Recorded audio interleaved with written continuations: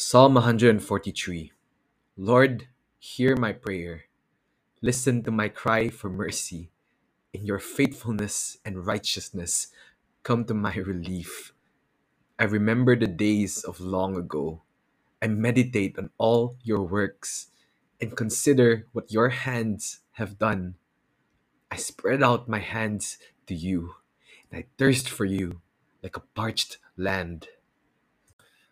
Hi guys, welcome back to the podcast. I shared Psalm 143 with you guys because I just find that psalm so beautiful. Like it's really this call for help, this call for mercy, because we find that we've been crushed by the weight of the things we're experiencing, and we admit to God that we thirst for Him, and um, that's really the call that we're experiencing now, right, in Lent. Uh, hi guys, welcome back to the podcast. We're midway through Lent now, and honestly, for me, right, Lent has been extremely difficult. The Lord has been revealing so many things to me, and these are things that I didn't, I still don't feel prepared to acknowledge. These are things that have sent me to my knees in desperation. These are things where, like, I only feel calm when I'm receiving Him at Mass, or when I just gaze upon Him in adoration, when I look upon His gift of the Eucharist, right? Um, yeah, Lent has just been really difficult. Man, I've cried more in the past month than I have like that I normally do in 6 months or even a year. But more than the difficulty and more than the pain and the suffering that I've experienced, I just want to declare, I just want to proclaim that Lent has been a blessing. I've discovered that there's a type of joy that you only feel when you're sad.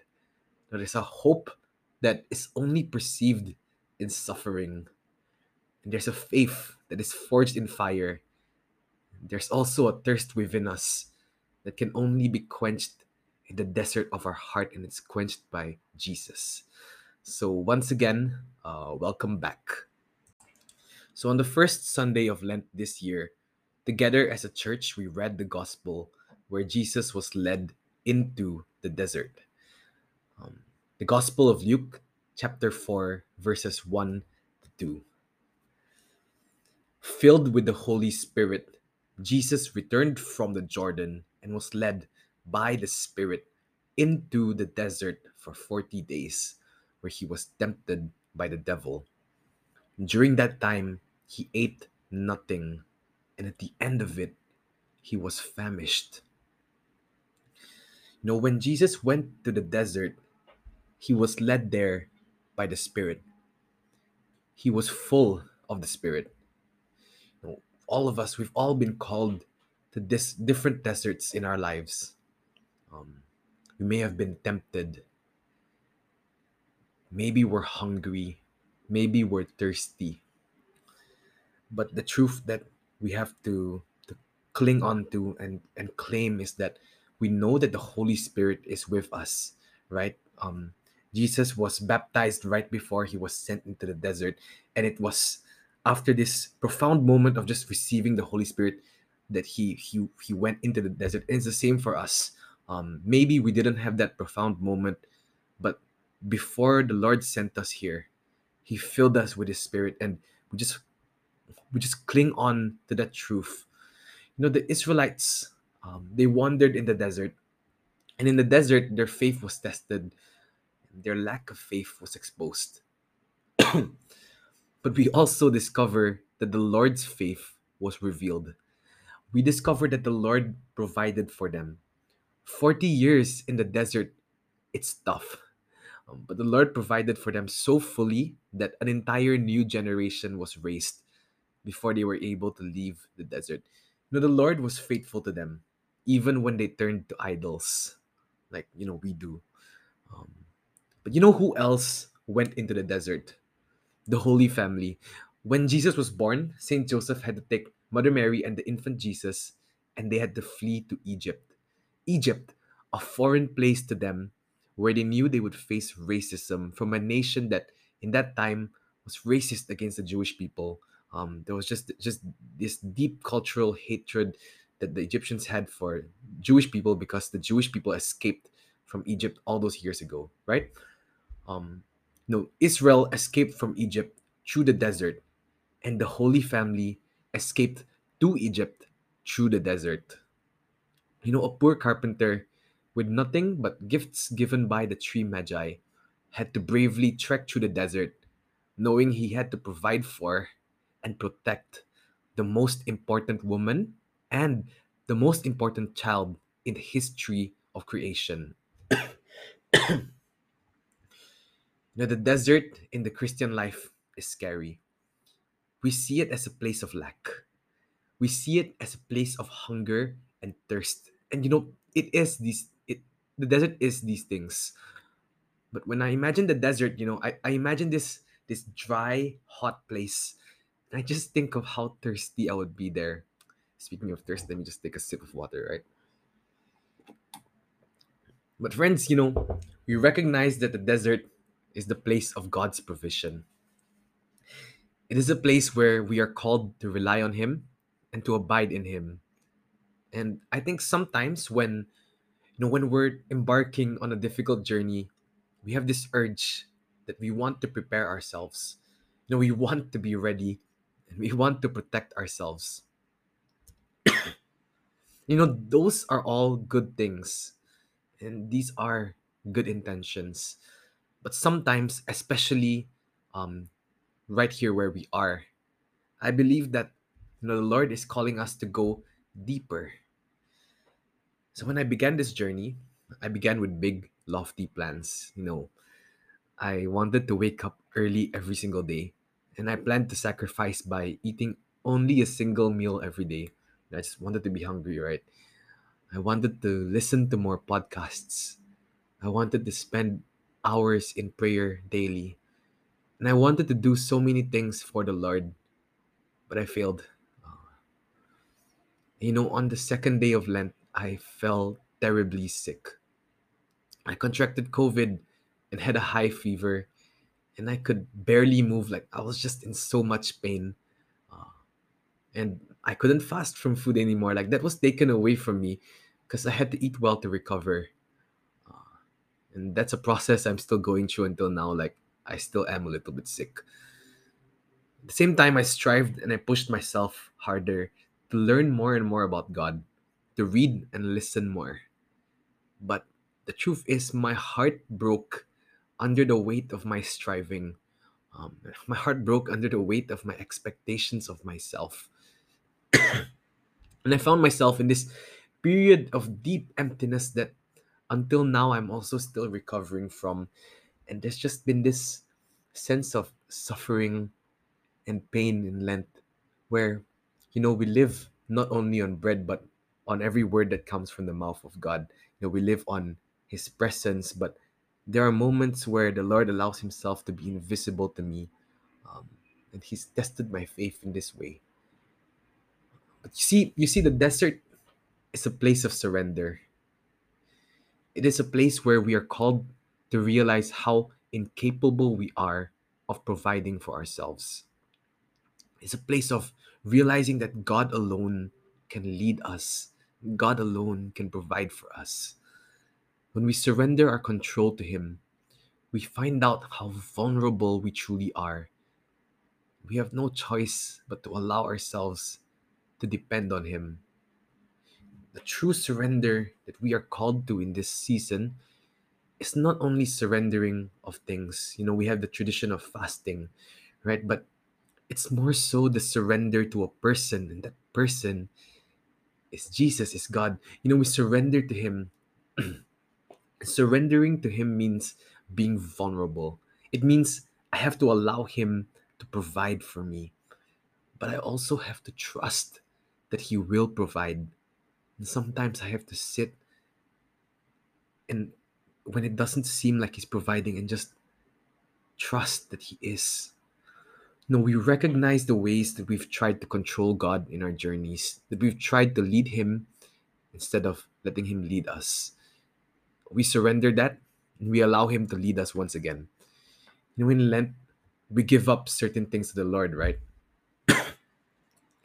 But I'm sure Many of us have experienced that sometimes we just have certain things taken away from us as well. Things that we had no control over. Now, I want to invite all of us to think of the things that have been taken from us recently. We didn't choose and we didn't surrender these things. We didn't give them away. They were just taken. We think of the things that may have been done to us, that they hurt us. Can we surrender? Are we able to say, Lord, I am not in control of this, but I want to offer it up to you anyway? My friends, can we allow God to transform what is taken from us into something that is offered to Him? Because the most important transformation in this season is not found in changing our exterior circumstance, but we are called to change interiorly and to just trust in the Lord. We are called to live in a deeper freedom of just not being in control, of saying, Lord, I know this is out of my control, but I'm trusting you here. And I'm asking for your grace for me to just live in dependence on you. In the second Sunday of Lent, Jesus took Peter, James, and John up Mount Tabor to witness his transfiguration. Jesus loved going up on his own to mountains and lonely places to pray. And in the Bible, holy things happen on mountains. Mountains is a place of just meeting with God. Mountains are places of revelation from God. There was Mount Zion where the believers loved to worship. There was Mount Sinai where the Ten Commandments were given. Now there's Mount Tabor of the transfiguration of Jesus. And I've never climbed the mountain before, but I have gone hiking. Um, I remember an experience where I wanted to go hiking, and I had this plan to wear a 20-kilogram weight vest while doing so. But I didn't go for this route before, so like I decided like nah, like I'll just go without the vest first, and I'll do it next time, right? And so I went with just my body weight and a water bottle. And at the end of the hike, without the vest, dude, I was so tired. My body was aching and it was so painful. My legs were burning, man. And I just can't imagine finishing that hike if I decided to bring my vest. Jesus wanted to reveal himself in the transfiguration to Peter, James, and John. But first, he led them up Mount Tabor into this place of encounter with him, into this place where he'll reveal himself. And in the same way, when Jesus leads us up the mountain to our own personal transfigurations where he wants to reveal himself to us, when he leads us up the mountain, we can't bring everything with us. I can't decide to bring a 20-kilogram vest. Like, there are things we have to let go of if we want to go up. To seek God, sometimes we're called to just let go of attachments that have grown too heavy to bring up the mountain. At the top of the mountain, we experience that the transfiguration is a moment of revelation and it's a moment of intimacy with Jesus. It is a moment where Jesus restores our vision and frees us from the things blocking our sight and the things distracting us from Him. And as Jesus reveals His nature to us, He reveals His face, He reveals the Father to us. And like the disciples, often we feel afraid because in these moments we feel exposed. We know that the Lord sees us. We also feel that He sees the parts of us that we hide in shame. He sees the broken ways we try to fill ourselves, to clothe our needs. He sees the ways that we pretend. And all of this, it makes us feel vulnerable. Jesus said, "Rise and do not be afraid." And the disciples looked up and they saw no one else but Jesus.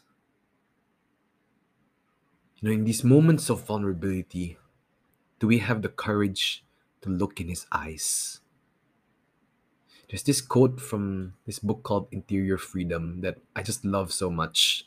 It goes like this: the look in his eyes, Jesus' eyes, is the purest, truest, tenderest, most loving, and most hope filled look in this world. And the greatest gift given to those who seek God's face by persevering in prayer may be that one day they will perceive something of this divine look upon themselves, and they will feel themselves loved so tenderly that they will receive the grace of accepting themselves in depth. But before we're able to experience this look, he's always giving us this look, but before we're able to experience it, first we have to climb up the mountain. We have to persevere in prayer. And my friends, what are the things weighing you down? What are the things that you feel like you don't have the strength to carry anymore? What are the things that the Lord is calling you to let go of? Ask him for help. Surrender to him. In this moment, I invite you to look into his eyes and just let him see you. What are the areas in your life you are too ashamed to let the Lord see? Can we allow ourselves to be vulnerable? Can we allow ourselves to stop trying to provide for ourselves? Can we stop protecting ourselves, as if Jesus is gonna hurt us? Can we go into deeper trust with him? Do we have the faith to go up the mountain? Do we have the faith to not look away when he looks at us?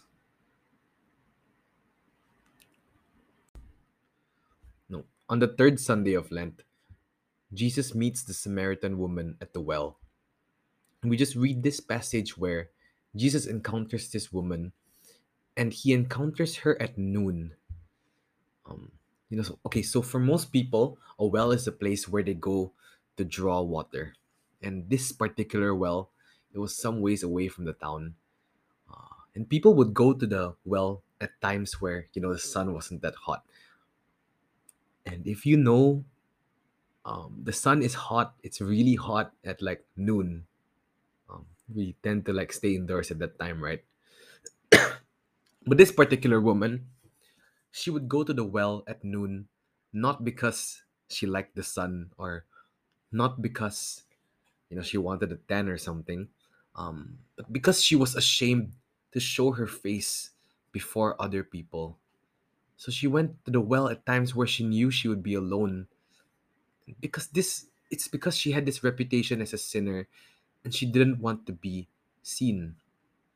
To most people, the well, it was a place of provision where they're provided for. It's a place where they just go to draw water. But to this woman, the well was a place of shame. The well was a place of isolation. It was a place of vulnerability where when she went here, she had to protect herself. It was a place where she was reminded of her need for water. And it was a place where she wished she didn't have to go to. In the Bible, the well is a place of encounter. Moses, Jacob, and Isaac, they all met their wives at the well. And Jesus comes to meet us at the well, and he asks us for a drink. But really, it's us who thirst. And we're so thirsty, but we wish we didn't have to go to this well because we're ashamed. And I wonder what this well is for you. What is that place you go to in your heart? That place that it was once good to you, but you're tired. And no one sees you there. What is this place where no one knows you? And you come here to escape, but you wish you didn't have to. And you're so thirsty. But no matter how much you drink, it is not enough. Where is this well? And what is this water you've been drinking? The Lord comes here to this well to meet us. He offers us His living water. And just like the woman, when He tells us that when we drink this living water, we will never thirst again, in our desperation, we say, Sir, give me this water so that I may not be thirsty, so that I don't have to keep coming here to draw water. Because we don't want to be here, right? We don't want to need this, but we do. We don't want to come back to this well, but we keep on coming back. It is at this moment that the Lord looks you in the eye and He tells you everything you have ever done. He knows why you're ashamed. He knows why you're here. He knows why you did it.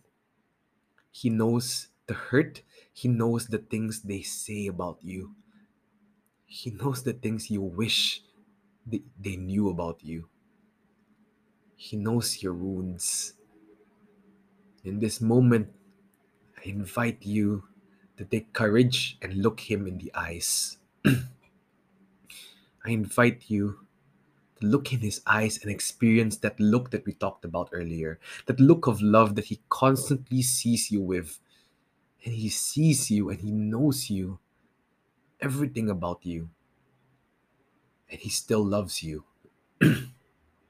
My friends, we're here right now in this desert and we're thirsting and we're hurting.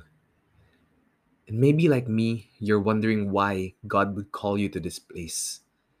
But it is here that the Lord wants to quench your thirst. It is here in the desert that He gives you water. It is here that He wants to heal your wounds. And I know that maybe you got used to it, like maybe not good enough, maybe self condemnation, self isolation. These are just things that you hold to be true because you got used to it. Maybe you believe things will always be like this, but this is not the truth.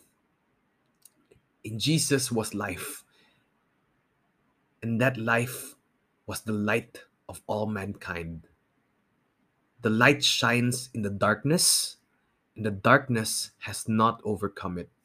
And no amount of darkness can overcome the light of who Jesus says you are, who Jesus says He is. And Jesus wants to heal us, but first, we have to let go of our shame because our sins may be the wound that we want Jesus to heal, but these wounds have become infected with shame and we need healing. And although we're afraid of the desert, it is a place of testing. It is a place where we realize that our faith is not enough. It is the place where we are utterly and completely exposed.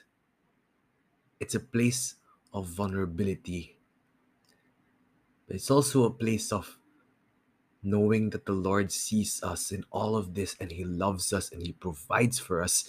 Because, my friends, the desert is a blessing. Because it is here in the desert that we are freed from the burden of controlling our lives.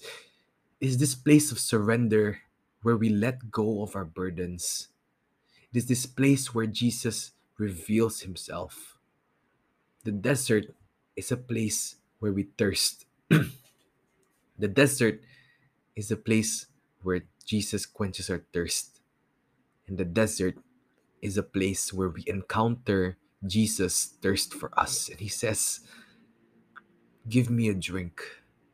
Friends, in the desert, sometimes we face this temptation to wish we were further along in our journey or that we were better or more holy, in some way.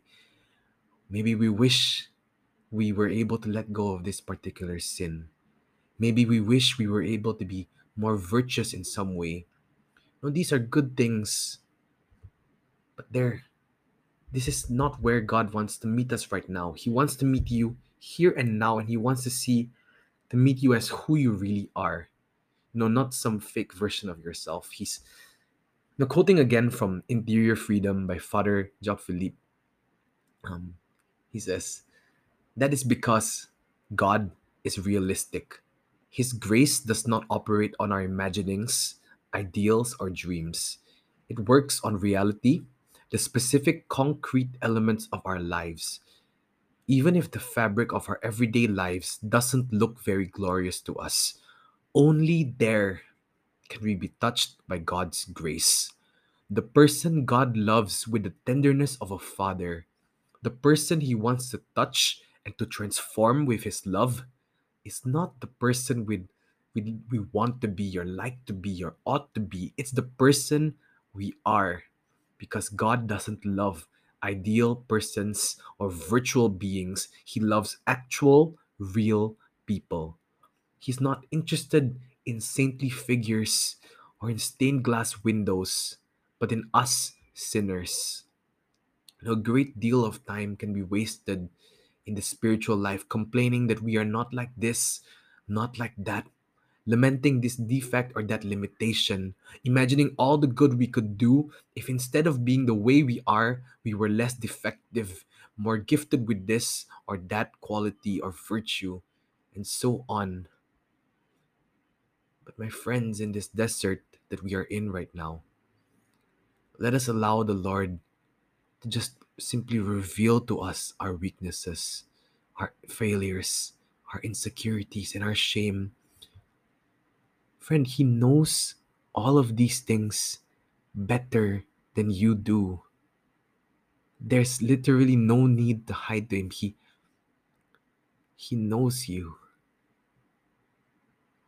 Maybe you've been hiding from yourself. And maybe you're ashamed to admit to yourself how weak you are. But that's where you start. And that's where God's grace will meet you. Now, God's not interested in loving a made up version of you, He's interested in loving you. So let Him love you. Let's simply allow Him to hold us. Let's simply allow Him to hold on to our weaknesses, to our shame for us. Let's pray. In the name of the Father, and the Son, and Holy Spirit. Amen. Lord, I pray that you give us courage to encounter you in this season. Lord Jesus, be with us. And Lord, just hold our hands. Allow us to be honest with you. Allow us to be vulnerable in you. Remind us that you are a safe place. We don't have to be afraid as long as you're around. But Lord, you know us and you know that we are afraid. So give us the courage to rise up. Give us the courage to allow you to love us with all the love that you want to give us. Lord, you are good. Lord, you are very good. Teach us to trust in your goodness. I pray, Lord, that in this desert, you teach us to be comfortable in just being uncomfortable. You teach us to allow you to fulfill our desires instead of just grasping at everything around us. Lord, send your Holy Spirit to us to transform us. Lord, leave nothing in us unconverted.